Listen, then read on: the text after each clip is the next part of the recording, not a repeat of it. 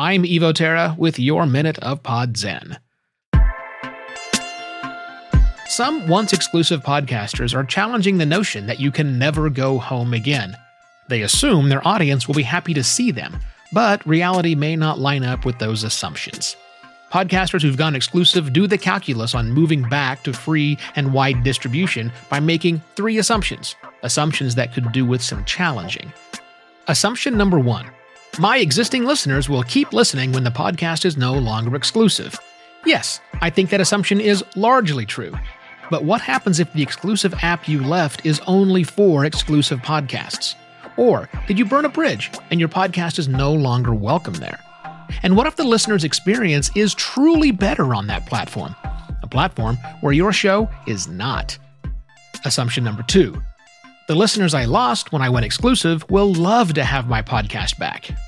Are you sure about that? Some grudges run deep and are hard to get over. And every lost listener found other podcasts to fill the void left by your podcast. People move on. Third assumption.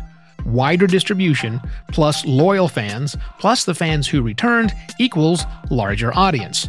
The math checks out on that. But the big question is, larger audience than when? There's a very good chance you lost a lot when your podcast went exclusive, and a lot of your old fans won't return.